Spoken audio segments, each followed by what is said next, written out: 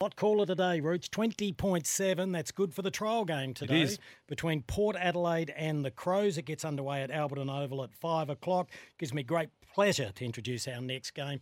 Our guest, will he be pumped up, Rooch? Will he have the veins in the head? Will the pecs be, Kim, of all the games that Chad Cornes played, when didn't you find him, even if it was a practice game, 100% committed, passionate? He's more mature now, though.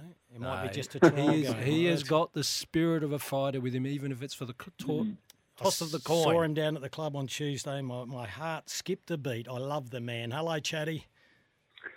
How did that end up, Kimbo? What happened with the keys? Well, you will not believe this. Chad. Daniel Norton had to drive me back to Prospect. I had to break into the house, get the spare key. Then he took me back and he's going, Kimbo, imagine if it's been stolen when we get here. I said it'll be good radio. And I rang everyone. Long story short, David Wildy picked up my set of keys.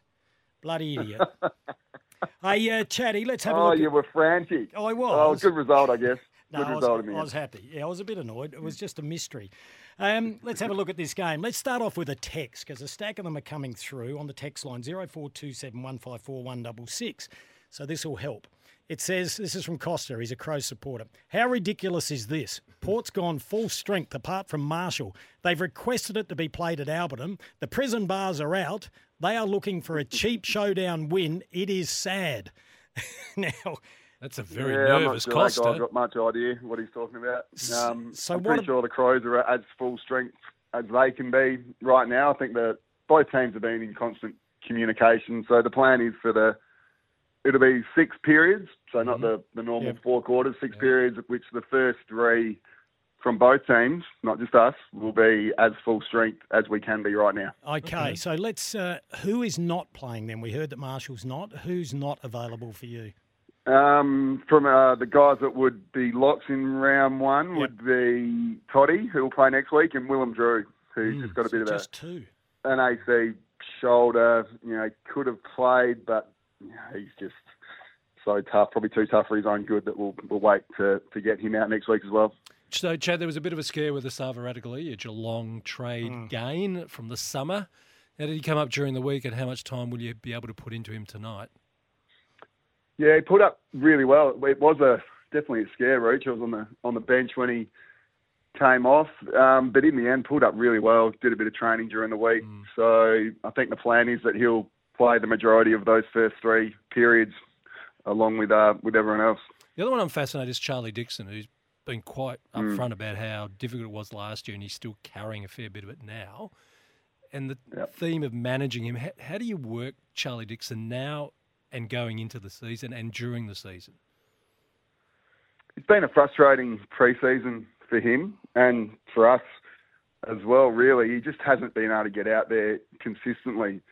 But had some good chats with him this week, and I think the benefit of not doing a full pre-season, like his foot's feeling really good. Like last year it was, he play a game, wouldn't be able to train for the rest of the week because of that foot issue. But as of this week, his body's feeling a lot better. So again, he'll likely play a half tonight.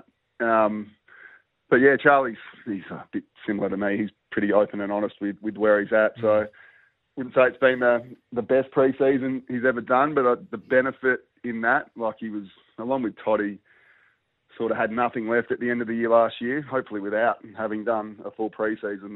When everyone else is starting to fade, they're just starting to come good as the season progresses. We'll talk about your forward setup very shortly. I'm sure you will if you don't agree, and you don't have to agree with this. But I've always thought your back 6, you lack a little bit of genuine leg speed. I mean, you've addressed issues in the back 6 with some bigger bodies there. Are you trying to get some leg speed in your back 6, and who's that likely to be if that's the case? So the three tools, Alir, Zerk Thatcher and Asaba will start, I think, along with Lockie Jones, who's, if not the standout of the pre-season, right up there as a guy who's had and he's the fastest man I've ever seen on Alberton Oval, so there's some speed there. Dan Houston, he's not the quickest guy, but he makes up for it with smarts and how well he reads the footy. And Kane Farrell is quick. Berto, quick. Dylan Williams, he's a bit like Dan, not super fast, but reads the ball and play so well. So lack of leg speed is not something we're concerned about back there. The concern, obviously, last year was just the size of the back six, and that's been addressed. And those two guys that have come in really couldn't have done much more, both as people, like they're really good people in different ways, but have trained really well. So pretty excited about what they can do, and especially the way they can help Billy back there. All right, so I take it from that we rule Lockie Jones out for a wing, because there's been a lot of speculation there. He's in defence. You didn't mention Miles Bergman, I don't think, so he'll be playing one wing? Miles will play wing, yep. I think along with Jace Bergman will start on the other one. Another guy who's had a really strong pre-season too. Chad, when we were there on Tuesday, we were just fascinated by how far AFL football's gone. You're talking about professional era. And it's like Kim I and a lot of others can remember the days of, stats being taken with pen on paper and, blackboards with chalk in change rooms and so forth. Now it is massively sophisticated. Curiosity here. We work rotations in AFL footy. You've got a lot of midfielders who you can push forward, hopefully to score goals. So it's you, Josh Carr, and the sports science crew. How do you work out how to do these rotations? What sort of planning are you going through the summer to know what these rotations are going to be like on match day? It's a good question, Roach, but the rotation side of things goes completely over my head. I haven't really tried to study it. We've got guys who put so much time and effort into that area. They just tell me when the forward's coming off and when the next one's going on. But on your point about having a great selection of mids who can play forward, I think that's something we've experimented with over the pre-season, and tonight Horn Francis will start forward. Butters and Rosie will spend time forward throughout the night and hopefully throughout the season too.